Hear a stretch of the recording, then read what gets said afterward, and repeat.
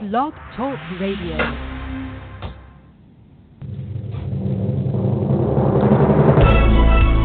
This is All About Wine on Blog Talk Radio, the talk show dedicated to the wine industry since 2009, featuring winemaker, cellar master, vineyardist, and tasting expert, Ron. Basically what we're trying to do on this program is just trying to educate people and trying to make wine less confusing and more friendly. From coast to coast and around the world. You know, we really have had some neat people on the program. I love that. Call our guest line at any time during the live show at area code 646-727-3235, and let's talk about wine.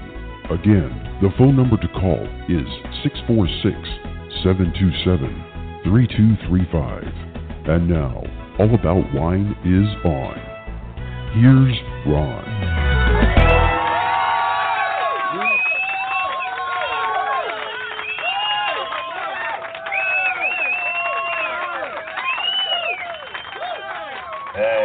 Hey, Busty, thank you.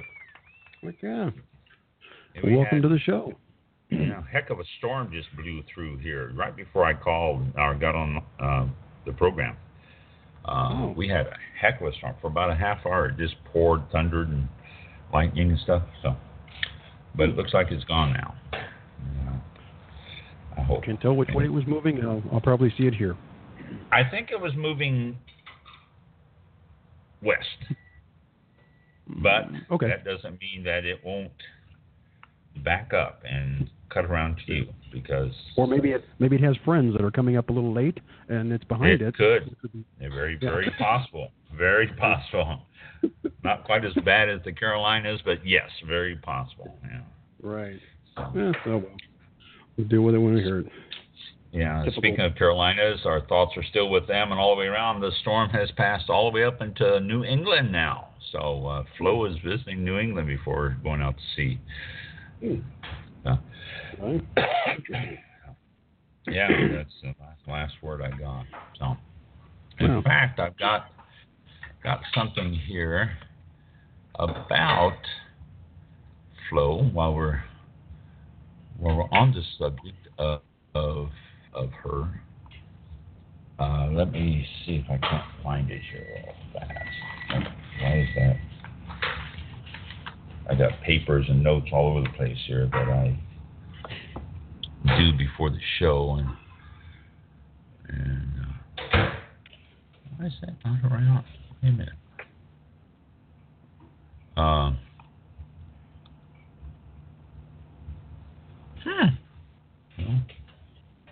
I can't find it right now. Oh well, I guess I won't.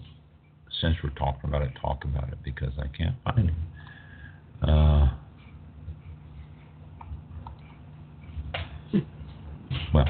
Oh well. And it has to be one of these two, but it's not that one. I was talking about the rains from Flo and how it affected the vineyards. Well, crap. Like I said, I had it all here, and I can't find it now. I knew I just had it.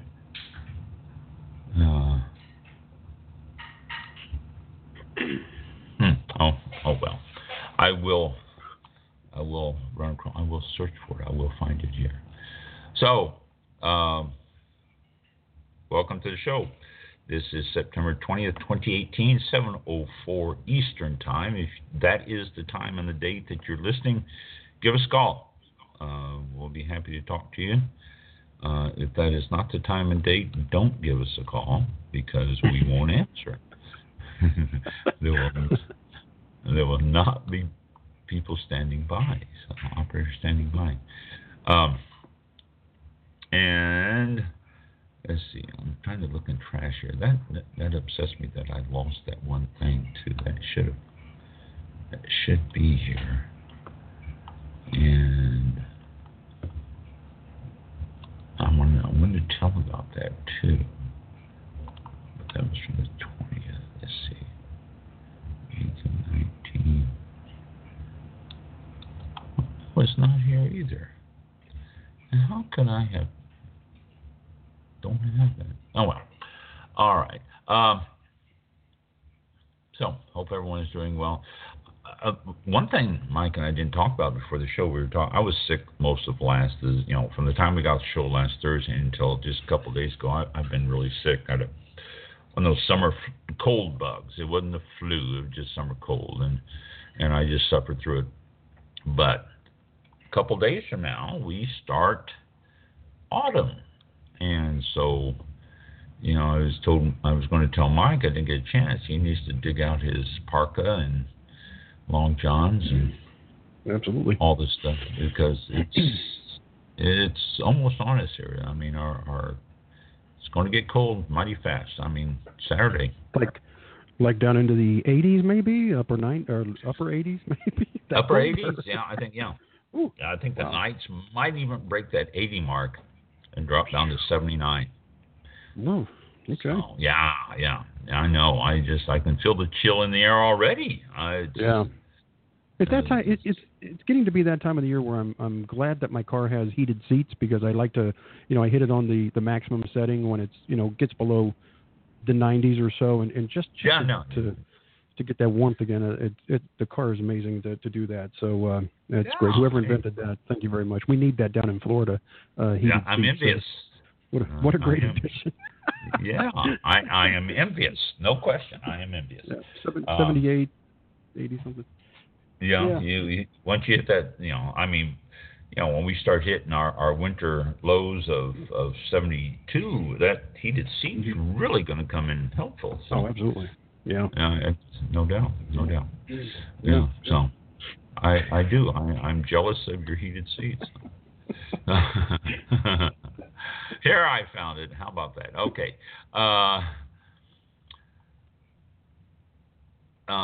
Phineas Deford, owner and manager of Bordy Vineyards in Haines, Maryland, said, "We're looking forward to putting this year behind us." And you can't blame him with all the rains out there. They have two vineyards, one in Long Green Vineyard, that's winery just north of Baltimore, and South Mountain Vineyard, located in the Blue Ridge Mountains in western Virginia.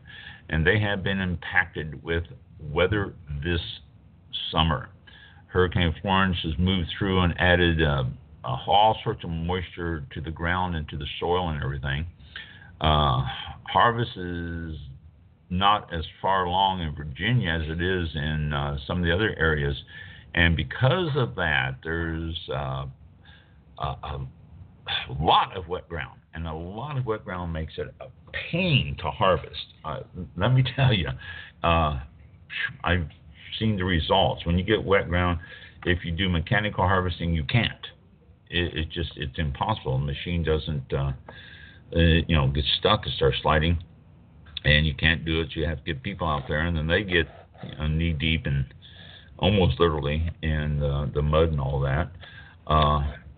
Tony Wolf, professor of viticulture at the Virginia Polytechnic Institute and State University, says that primarily because of the conveyor belt of moisture that has went through the state this year, they've had more than 40 inches of rain in Winchester, 20 inches in May and June, and more than 20 inches since the grapes have gotten ripe.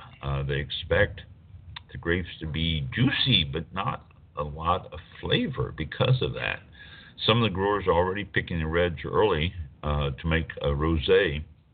Yields are down a little bit, and they're all fighting downy mildew because of the rains. I mean, when you get so much rains, it's hard to keep the grapes clusters dry enough so that, and also it's hard to keep the canopies clean so that the sun can go in there. So they've had, Wolf said they've had 3 days of great weather in a row, and these weather conditions call for future weather conditions call for veiled sunshine, which means basically clouds again, and predicting showers coming up this weekend. So it's not getting any better for them. Jennifer McLeod, owner of Chrysalis Vineyards in Middleburg, Virginia, says it's been a wet season and they've been super diligent about spraying.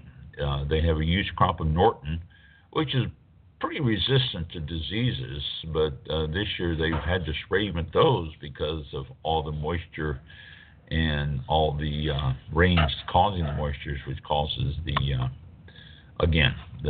mildew and stuff.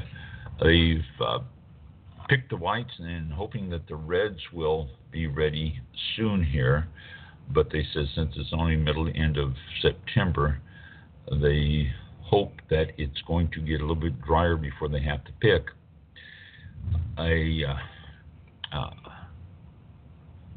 Deford at Bordy Vineyard said the winery saw steady rain on September 17th, and it has been continuous for like 2 days, if not heavy then light. So it has been some nasty, nasty rains there, and it's been affecting the vineyards.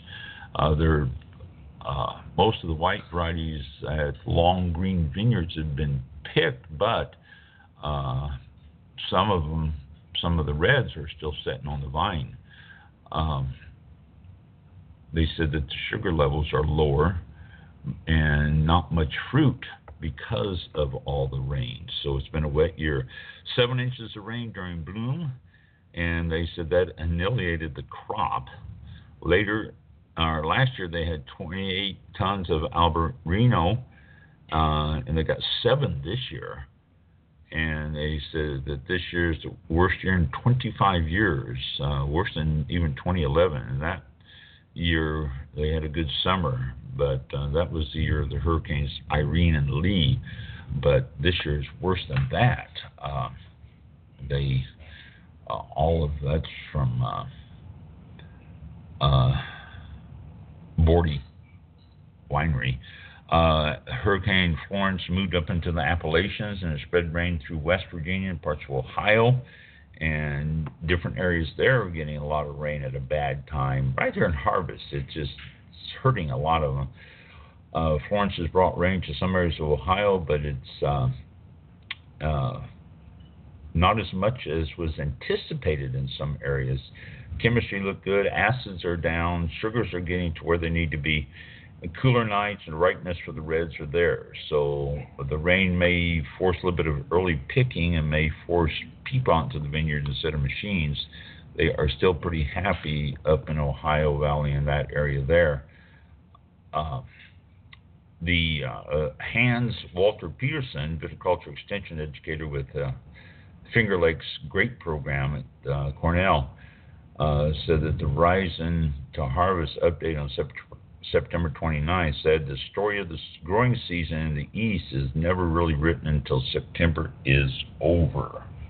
So that's really what's happened this year. That Hurricane Florence went through, dumped a lot of rain, caused the ground to be saturated, and they're waiting to get it dry enough so they can go out there and do what they need to do to get the grapes into the tanks. So that's what I was looking for. That's what I was trying to find there when we were talking about rains and stuff. So hopefully they get through that. There won't be much of a problem because when you start getting that much rain right at harvest, it creates a mess. Mendocino County Fire. Let's go to the fire tracker here. I haven't been talking too much about the fires, but Mendocino County Fire, it's the largest fire that California's ever seen as far as acreage goes. It set a new record. About 3 weeks ago, it set the record for the largest fire. That is 100% contained now, no longer an issue. It is a contained fire.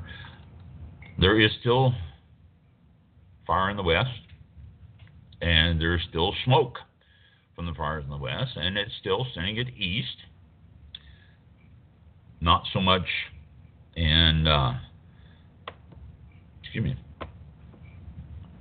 not so much Kansas, Oklahoma, Texas, but northern part, North South Dakota, Minnesota, Iowa, Missouri, Arkansas, and all that going on east except for the Carolinas, and the storm has blown the smoke away from the Carolinas, which is, about the only good thing about the storm, Florence. But heavy smoke pockets around the Great Lakes and stuff. So that's from the fires out west. There is quite a few fires still going, although the Mendocino fire has been controlled. No fires in Washington State at the time. Let me take that back. The map just took time to show it to me. There are fires out there in Washington State. One around Yakima, Seattle, and then a lot of them in northern Washington, up in the Crescent Mountain area and northern ends of Washington. Only a couple of them in. Let's see. We need to move this. There we go. Only 2 or 3 of them in Oregon. A couple of them in Willamette Valley, around Medford and stuff. The Mendocino fire in California has been controlled. It's no longer active. There's only 2 fires in California, and they're up northern part, one right on the border of Oregon, and then another one looks like, what fire is this? It's a Delta fire, which is still burning pretty strongly. There are 2 or 3 fires in Nevada, none of them affecting wineries or anything or vineyards there. There is, we want that closed. Let's close that. And we've got fires ranging all up and down Idaho right now. It's not cool enough to stop those. And in western Montana, there's quite a few up by Kalispell and the area there. There's quite a few fires going on in that region, north of Helena and north of Missoula, actually, Montana. I've been to Missoula. I met some firefighters there in Missoula many years ago. Strange group of people, although they thought I was strange because I was skydiving just for fun. They said they did it for a job and they wouldn't do it for fun. Then, let's see, we've got 5 fires in Utah, 1 just south of Flagstaff in Arizona, 6 of them going on in Colorado, all on the western end of Colorado. Most of them, pretty big. Bull Drew fire at far western Colorado, 32,500 acres. So there's some big fires still going on out west. They're saying that it's 105 days longer of the season left. Currently, 69 wildfires. Who I have talked to over the last couple of weeks, none of them seem to be affecting the wineries any. They've been pretty clean, and the fires have been in areas where they are not affecting the wineries, which is a good thing. But that doesn't mean that there isn't a problem, because a lot of the large wineries are rejecting smoke-exposed Lake and Mendocino County grapes. And this is where a lot of the growers sell them, to the large wineries. Most notably Constellation Brand and Treasury Wine Estates, which are 2 of the largest wineries or wine groups in the world, if you will, are now exercising the option to skip a vintage with many growers. They've been rejecting a significant share of the wine grapes they source from Lake and Mendocino counties because of smoke taint. It hasn't affected the vineyards. I mean, it's been very lucky. From what everybody's said and from what I've read and everything, vineyards have not been affected directly by the fire. But the amount of fruit that has been rejected over possible smoke taint is unknown. But it is appears to be at this time quite substantial. Last year, California's North Coast harvested $1.5 billion in grapes. And that's, of course, if they're bought. They are not being bought. They're being rejected. And again, we come back to this. There's no definition of smoke taint. It's only a partial understanding of the chemistry. And they say you really can't tell until the grapes are in the bottle or until the juice is in the bottle, and then you start detecting it. But Constellation Brands is one of the companies that have been turning down fruit from Lake and Mendocino counties in the fact that due to the impact of the excessive heat, ash, and smoke caused by the Mendocino Complex fire, and after careful analysis and a visit to the vineyards, they've determined that the grapes do not and will not meet the appropriate quality standards and other requirements as set forth in our contract. This is a letter Constellation sent to the grape growers in Mendocino. So, I don't know. This could impact, but who knows if it will or not. And there's a lot of grapes that are growing, and the only areas that have been impacted by these fires is the Mendocino and Lake counties, and so very possibly could be just there, and they got more than enough grapes. They've been measuring to detect glycol and 4-methylglycol to find out if it has smoke taint. They're saying that there's other markers in there, but these two I just read you are recognized as vital in assessing smoke taint risk. Basically, O-cresol, M-cresol, P-cresol, syringol, and methylsyringol. And if they detect these, they say it's going to show that the grapes are affected by smoke. So, I don't know. We'll see what happens more on that, but as it stands right now, they've been rejecting them. The allied grape growers of that area has been in discussions with Constellation Brand. Constellation is big. It's hard to describe how big Constellation Brands is when it comes to grape. I would venture to say that 50% of the wines you drink are Constellation Brands, and it just because they're there. They're all over the place. They're reasonably priced wines and stuff, and they're all over the place. So, Chairman of the Lake County Wine Grape Commission, David Weiss, said he could not estimate how many growers in Lake County have had their fruit rejected, but he said among the growers, it turns out Weiss is among the growers who have had his fruit rejected. One of his winery clients with whom he has had a long-term relationship rejected 45 to 50 tons of Sauvignon Blanc. And the fruit's still unpicked, he said. It's still on the vine. And this report's as of, I received this today, so is that right? Yeah. This is dated September 20th. At 2 p.m. So we're up to date on this. This is Dateline. I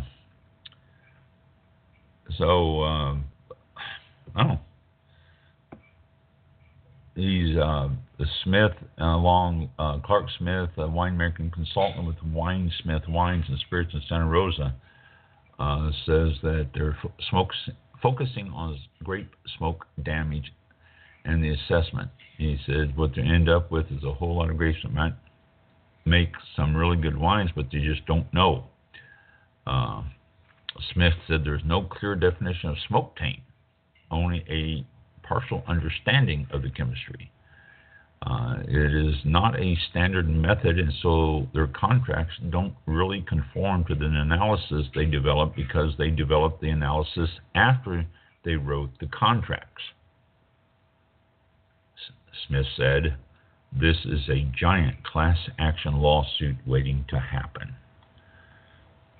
So, we'll see. Wait and see what happens on this.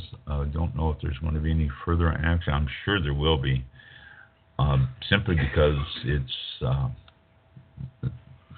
involves so much money. It's just there's no way it's going to just slowly pass by. So I'll try to keep informed as much as I can on this and what's going on with that.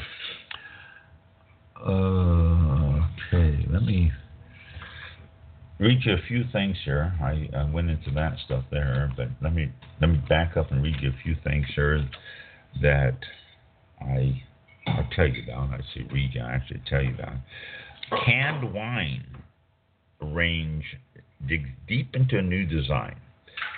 There's a collection of 250 milliliter canned wines from Fourth Wave Wine. I never heard of Fourth Wave Wine, but they got a new collection of 250 milliliter wines.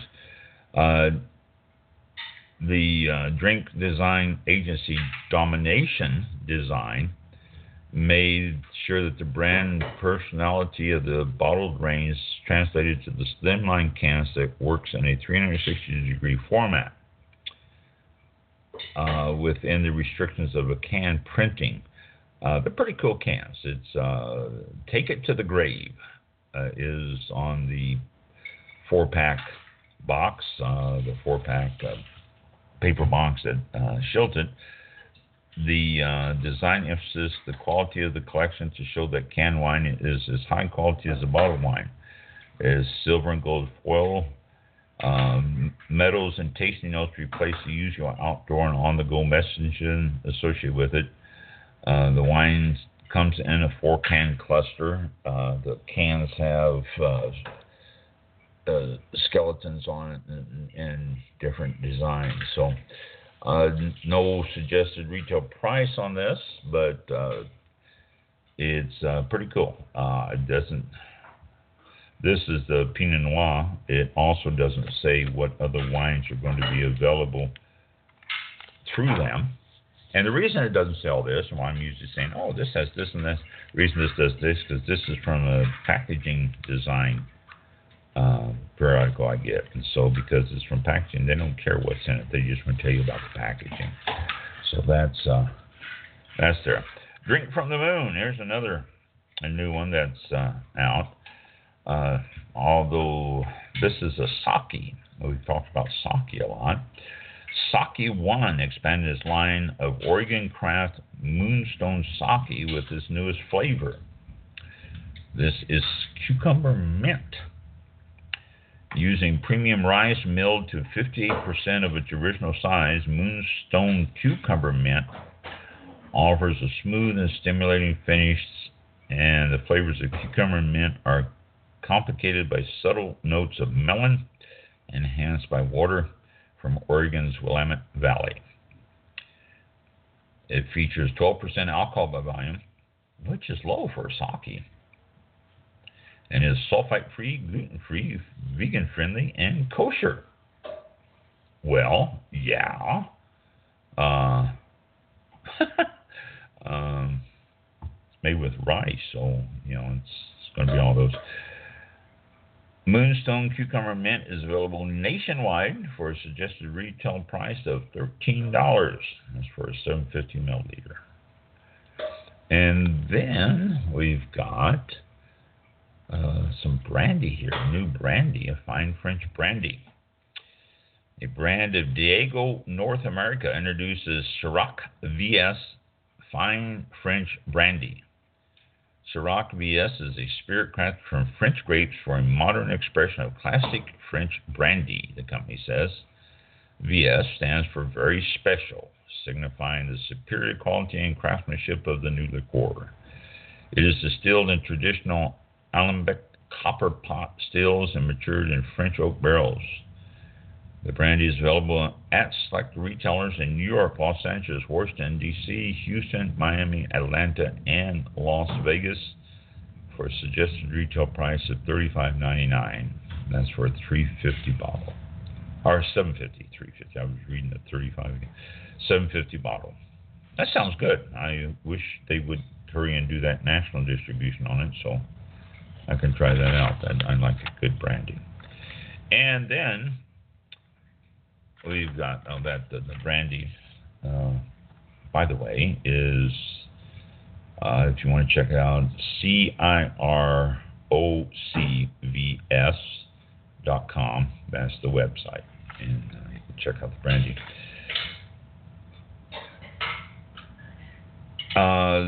A Tank Garage winery in Calistoga, California, came out with an addition to its line of F*CK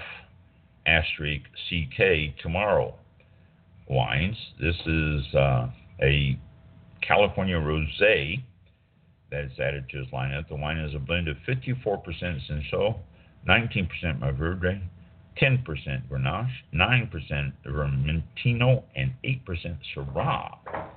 Seems like a lot of work for a rosé, but hey, contains floral and tropical fruit aromas with flavors of strawberry, peach, and rhubarb.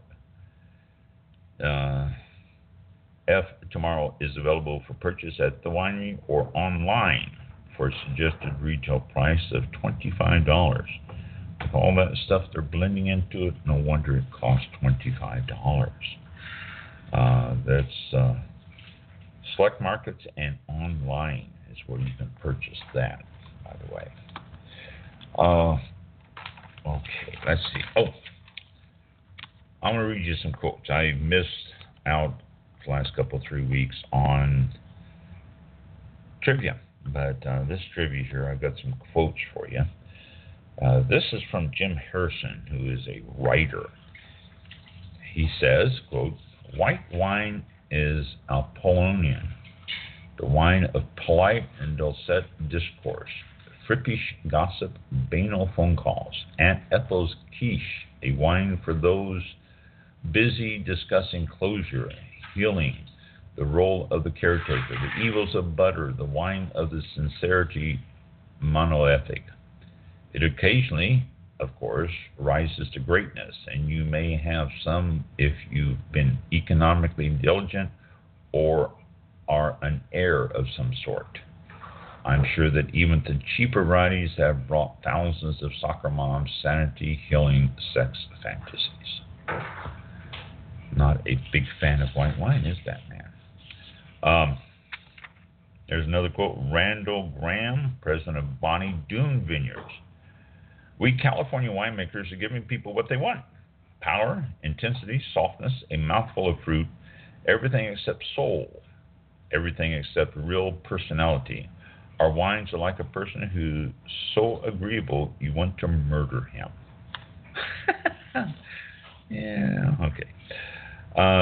Terry Theis, he's a wine importer, says, "How many of us have ships to launch these days? Champagne doesn't need an occasion. It is the occasion." There you go. I've said that over and over to you. Champagne, anytime, any day, anywhere. Champagnes are fun. They're fun wines or easy wines or stuff that you just, indulge in. Robert Parker. We all know Robert Parker. He's a wine critic and publisher of the Wine Advocate. This is from an interview by the Atlantic Monthly. He says, quote, "A wine goes in my mouth and I just see it. I see it in 3 dimensions, the textures, the flavors, the smells. They just jump out at me. I can taste with 100 screaming kids in the room. When I put my nose in a glass, it's like tunnel vision. I move into another world where everything around me is just gone, and every bit of mental energy is focused on the wine." That's a good way to live there, too. That's a good idea. If you're going to taste wine, block out everything and just go right to the meat. Max Schubert, who is a winemaker and creator of Grange, Australia's most famous wine. That's not arguably, it is the most famous wine of Australia. He says, I quote, "I like to believe that the wines with which I have been associated are descended from one ancestor vineyard established many years ago, marrying with another, and even another, if you like, thus creating and establishing a dynasty of wines. These may differ in character year by year, but bear an unmistakable resemblance and relationship to each other and to the original ancestral starter member of the dynasty. This whole approach and concept has been of great assistance to me, not only in the technical sphere, but as a means of stimulating my imaginative powers as far as winemaking is concerned. All winemakers should possess a good, fertile imagination if they are to be successful in their craft. Which is a good point. You picture what you want, and you strive to get it, and if you don't, then you bend with what you can and achieve what you can. Which I suppose goes with a lot of things. This is from the Kermit Lynch Wine Merchant Newsletter, written by Jim Harrison. He says, quote, "One grows fatigued with wine and vineyard advertisements. Say, a pretty lady in a gossamer Benoit on a vast lawn of a misty chateau, all of which has nothing to do with the grit and gristle, the profound artistry that is required to make good wine. Maybe the pretty lady is the owner's girlfriend, and one hopes she takes him for a ride, then joins the crew way out back that actually makes the wine. But then popular and media conceptions of winemaking are at the actual process what romance novels are to our native sexuality."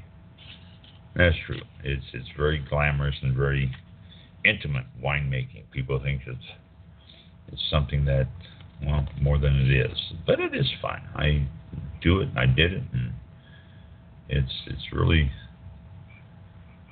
really fun. A couple more quotes, again, from Kermit Lynch. "Men seem to believe that they are wine experts just because they are men. When they stick their nose into a glass of wine, they think it would be unmanly to say something wrong or stupid, so they get uptight. It is difficult to taste properly when you are uptight. Fear constricts the flow of blood to the taste buds.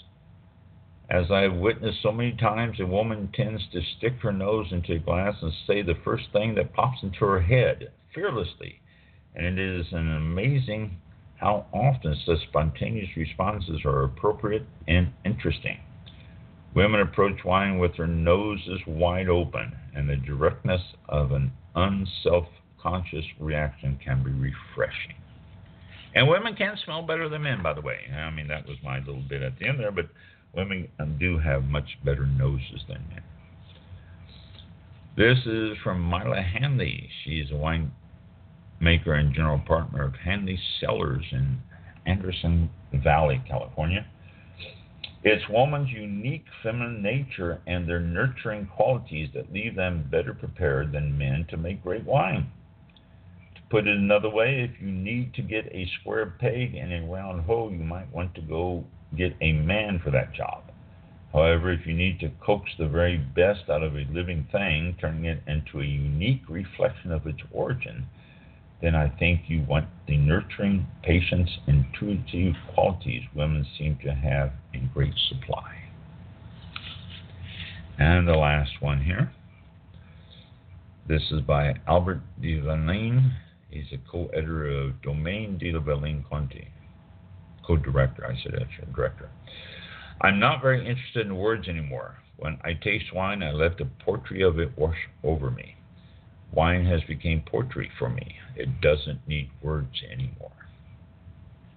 And here's a subnote. "The wines of Domaine de la Romane Conti are some of the most expensive in the world. In 1999, the Domaine's Grand Cru wine from the tiny Romaine Conti vineyard cost more than $1,000 a bottle on release, and generally less than 1,000 cases of the wine are produced each year."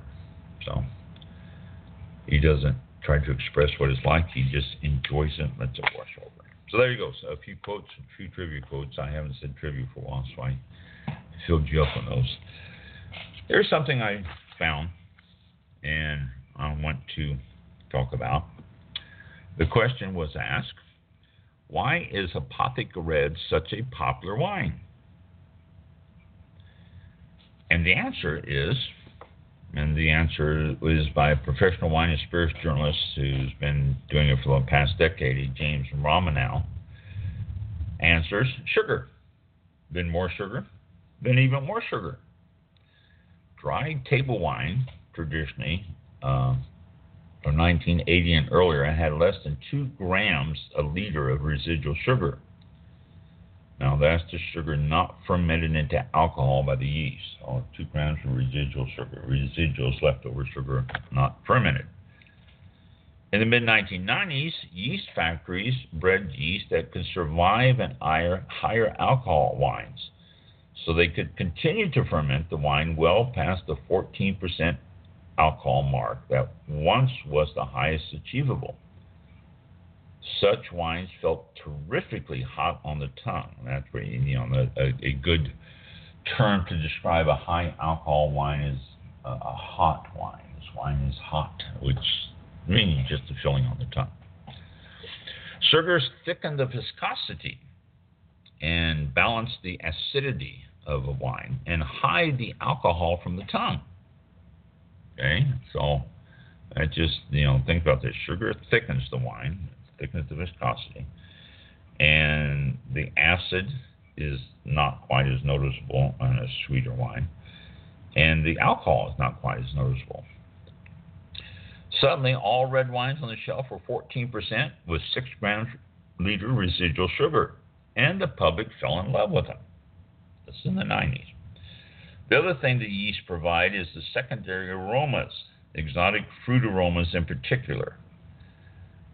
Malolactose fermentation, which is a bacterial fermentation, turns harder malic acid into creamier lactic acid.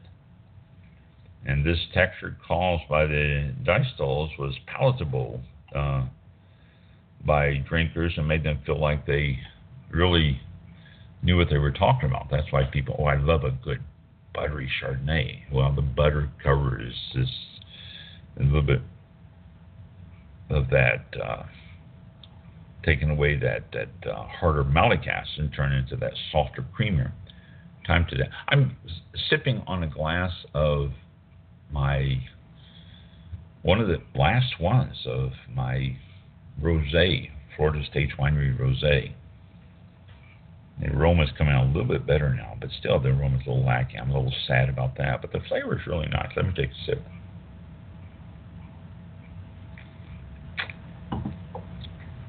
Nice fruitiness. Little bite of acid, but I don't mind that. Engineer doesn't like it. She says it's too much acid, but I like it. By the year 2000, wines were becoming thicker, less apparently acidic, and they were definitely sweeter. And the last problem the wineries were facing was tannins. Initially, California ate Bordeaux as the all-time best wine. But Bordeaux is built to age for 2 decades in the bottle, if not more. So the tannin molecules are quite short and abrasive when they go into the bottle. People were buying Cab Sauv on release, 2 years old, and were getting tired of the rough abrasion of the tannins. They were shifting in droves to grapes that provided longer chain tannins, which Pinot Noir was a good example, that didn't need a decade of aging. The winemakers responded by racking, which is essentially pouring the wine from one barrel to another frequently to aerate it.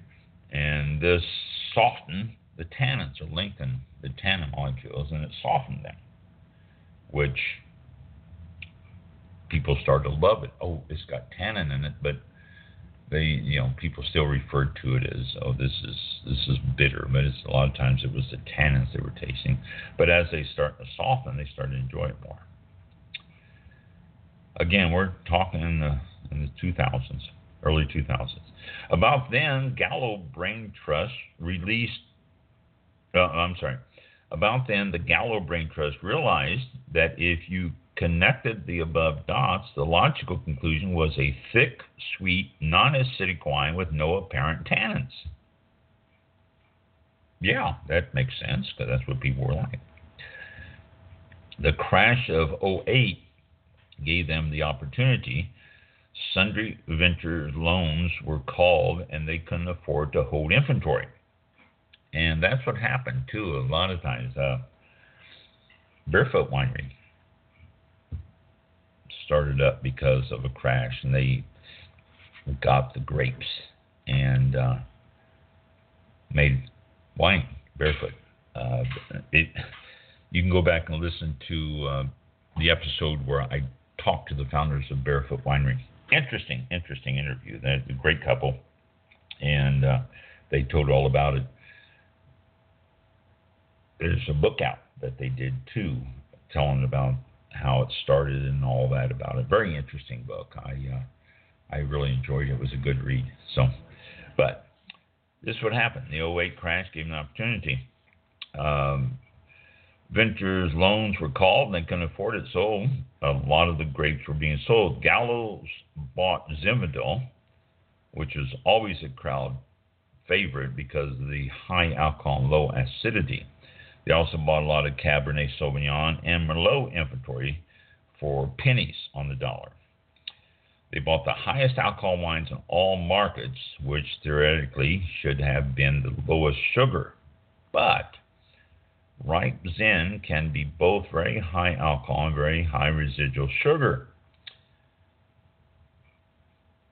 Many people theorize that Gallo's adds sugar, although I believe the Gallo's deny it, to their Zinfandel. If you actually look at the residual sugar in Zinfandel, especially Gallo on the lighter ones, it's higher than what you would expect it to be. Net result, a monster wine that is at best off dry and really should be identified as semi-sweet. No apparent acidity, nice smooth viscosity, and 15% alcohol. People who couldn't drink dry wine suddenly could have these big, elegant glasses on their table as they drank what is essentially vermouth less the added herbs. So says this writer. Incidentally, the Gallo's, no fools they, also priced the wine 20% higher than the mass market wines. This added even more perceived quality to the mass market consumer, which is true, you know. I'm paying $2 Chuck. It must be a cheap wine. If I'm buying, $12 Chuck, that's much, much better. Okay. The stuff sold like ice cubes in a heat wave. The Gallo's were even richer. The punters thought they were connoisseurs. Everybody was happy.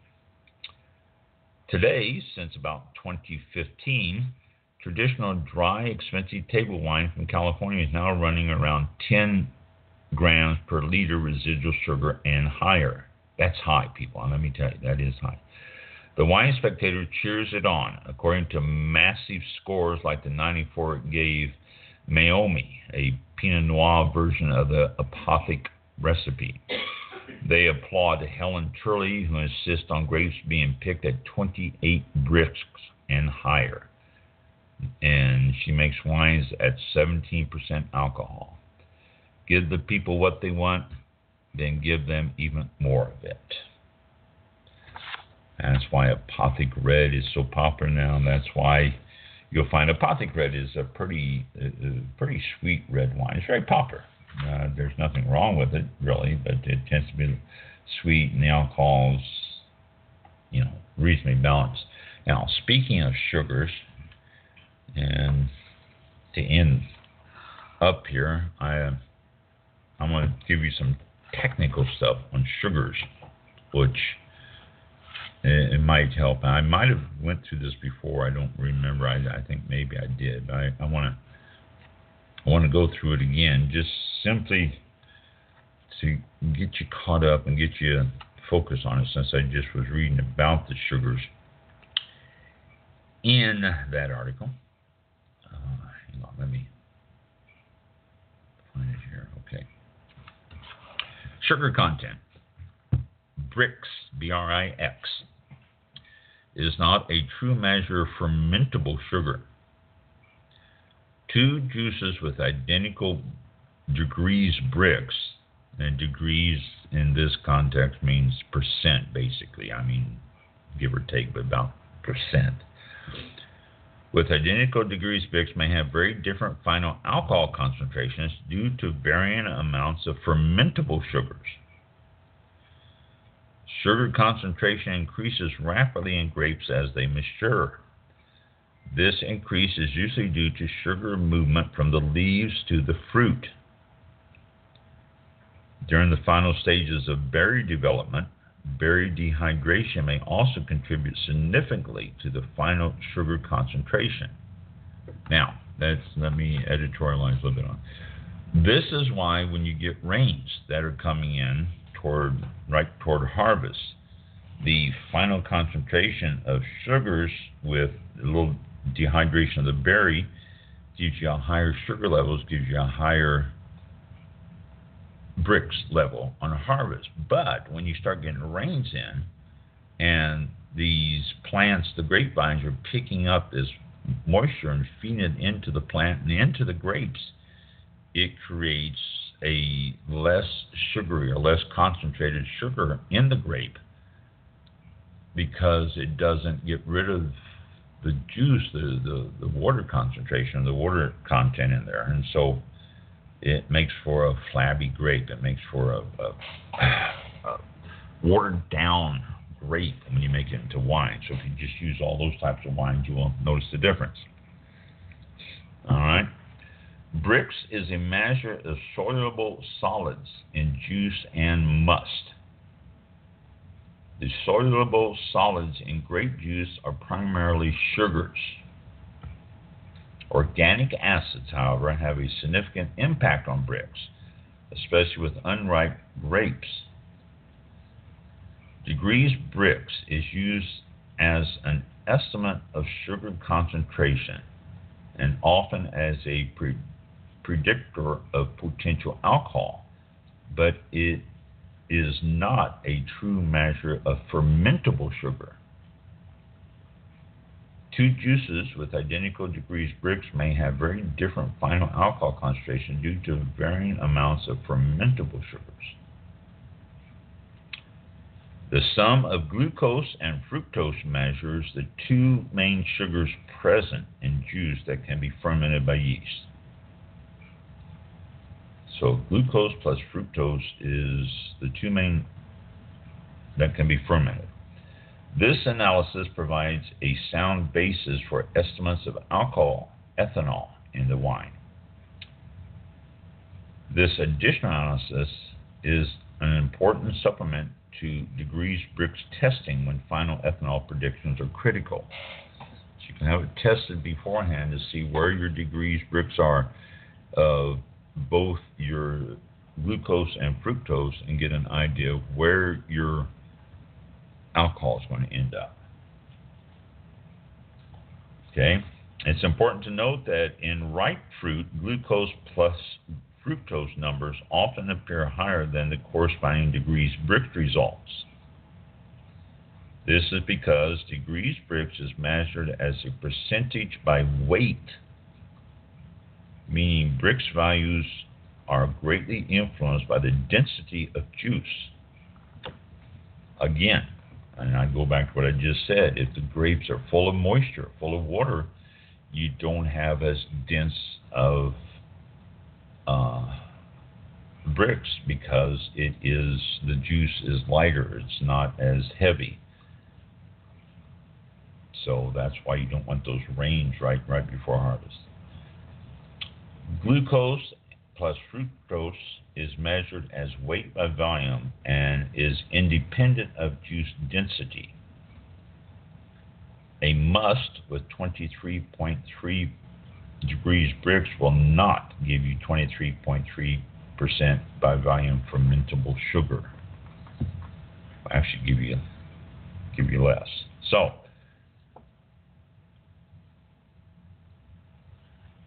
that is, we were talking about Brix. Now, Brix, let me give you a definition of Brix here, just to explain this.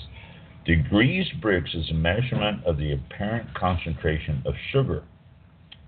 It is commonly used for grape juice and must, and is expressed as a percentage by weight. 1 degree Brix is defined as 1 gram of sucrose in 100 grams of aqueous solution. When the solution contains dissolved solids other than pure sucrose, as in the case for grape juice and must, the degrees Brix is only an approximation of dissolved sugar. So we in the industry do a lot of basing on degrees Brix, and we harvest on degrees Brix and all that, but that's not the final thing. It varies. It causes all sorts of variations on that. So I wanted to clarify that and read that to you here. Okay, now a couple more things. One more thing, I'll say, not a couple, one more thing. Before I end here, I've been talking about this for the last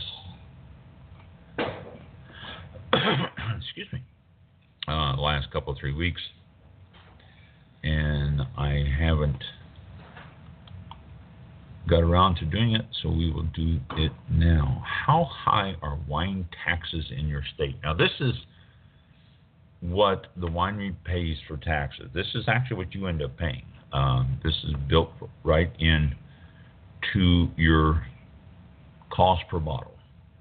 This is the excise tax. This is how much the state gets, each state gets on wine. This is what, well, good way to explain this. I would have a back room. The wine could be made and set in this room. This is pre-tax room. This is, and everybody has their pre-tax storage area, or their pre-tax warehouse, or pre-tax whatever they want to call it anywhere. But it is the area where once you've made the wine, you stack it up. You don't have to pay tax on it. Once you move it out of that room through this door, wall, garage door, whatever it is, once you move it out of that room into the sales area, you're required to pay an excise tax on it. If you ship it, if you sell it, if you do anything, you're required to pay an excise tax on it. It's a state excise tax. So you don't have to pay excise tax on everything once it's made. Although I suppose you could if you've got the money, and then not pay it until you make another batch. But we would take inventory at the end of every month and subtract the difference of what was in the back with what is not in the back. That would be the amount we would pay excise tax on. And that's part of the paperwork and all that other stuff that you have to do when you do wineries. Now, many states impose additional layers of taxes that vary based on the wine type, the container size, alcoholic content, place of production, place of purchase, and other factors. Now, for example, Arkansas and Tennessee levy case fees in addition to per gallon taxes. Minnesota levies bottle fees that vary according to the size of the bottle, with standard bottles taxed at a penny per bottle and miniature bottles taxed at a rate of 14 cents per bottle. Excuse me. So, when they do this, again, it creates a whole bunch of more paperwork for the wineries and everything. And we've talked to wineries and talked about the paperwork and all that to just about everybody. I try to ask them what they think of it. Most people are pretty comfortable with the paperwork level. When taxes are levied at the production, wholesale, and retail level, vendors ultimately pass along the cost of these to the consumers. However, some alcohol taxes are paid directly by consumers at the rate determined by the state. 4 states in the District of Columbia levy sales taxes specifically to alcoholic beverages. It doesn't list the 4 states here, but you pay alcohol tax in those places. Most states use the licensing system to regulate the sale of alcoholic beverages. Other states, known as control states, impose a government monopoly on the wholesale or retail of beer, wine, spirits, or all alcoholic beverages. Wine control states include Mississippi, New Hampshire, Pennsylvania, Utah, and Wyoming.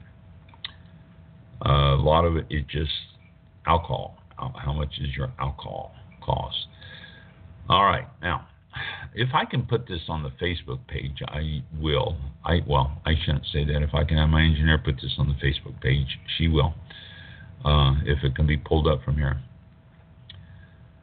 But due to the differences in alcohol content, state tends to tax wine at a higher rate than beer, but at a lower rate than distilled spirits, which is very true. Although if wine passes like 17% alcohol, that's usually taxed at a higher rate. Kentucky has the highest rate for excise tax at $3.47 for a gallon, which is high. Oh my gosh.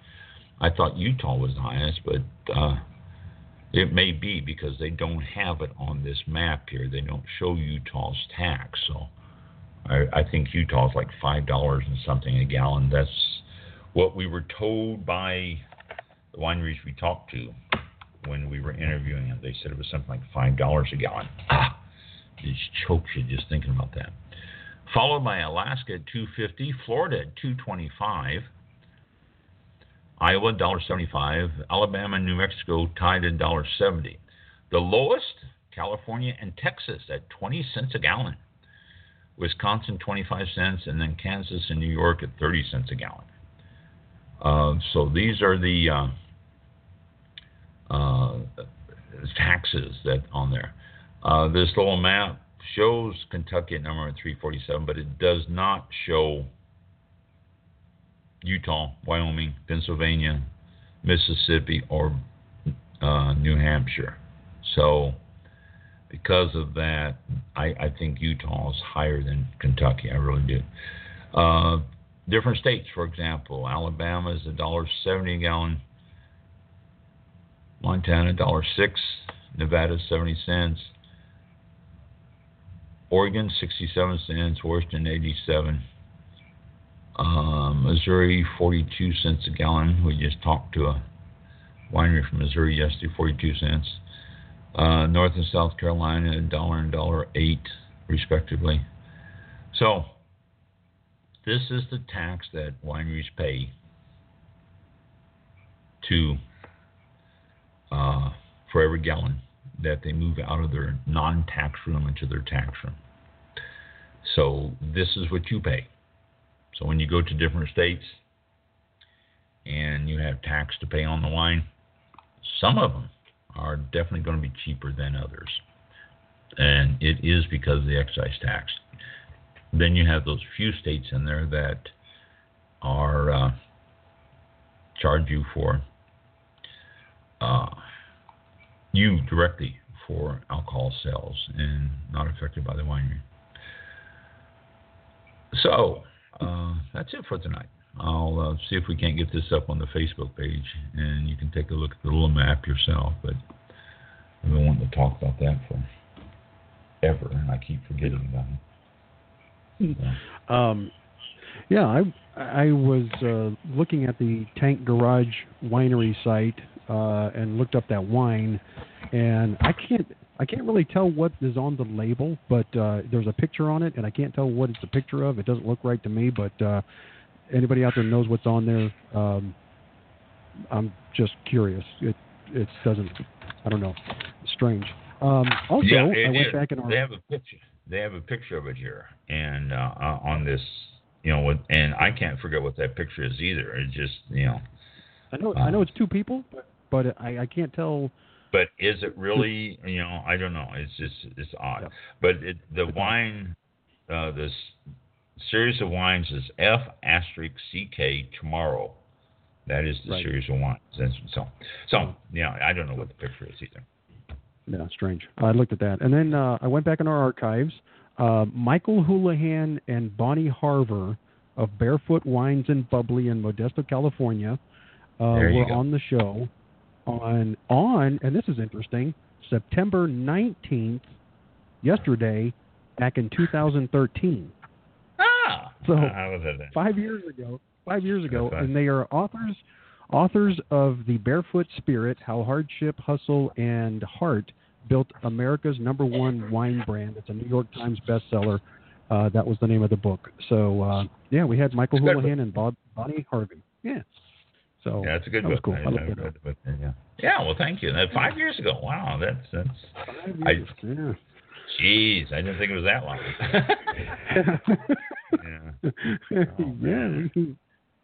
Some episodes way back there, but I found it. I did a quick search for Barefoot, and boom, there it was. And I found references in my notes, my 30,000 page notes here, but it was all after that, I guess, with when we had Gallo, Stephanie on here, I guess, and right. We make several references. You know, they're number one at this time, they're number one at this time, so we made several references, but I didn't find notes of them being on the show because that must have been before that. But before I started this file. But I guess now that I know the date, I could look it up. But so this started in 2014. So it was before then.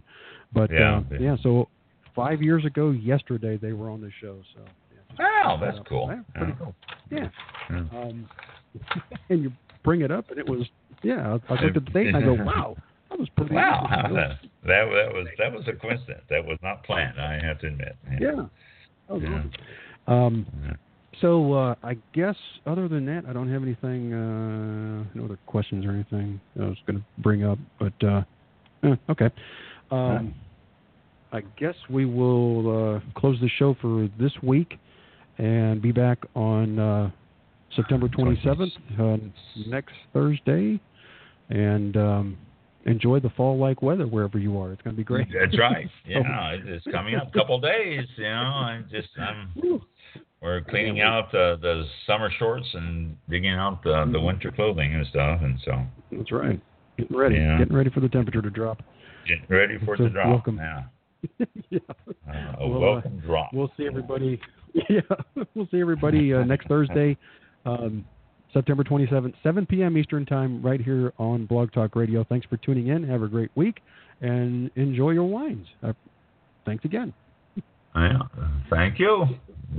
Good night. Be safe. This concludes tonight's broadcast of All About Wine on Blog Talk Radio with your host, Ron. For show information, links to All About Wine on Twitter and Facebook, or to be a guest on this show, visit the show website at www.allaboutwinebtr.com. Archived shows are available for download on iTunes or on our show page at blogtalkradio.com/allaboutwine. Thank you for listening. Drink responsibly, and we'll see you next time on All About Wine.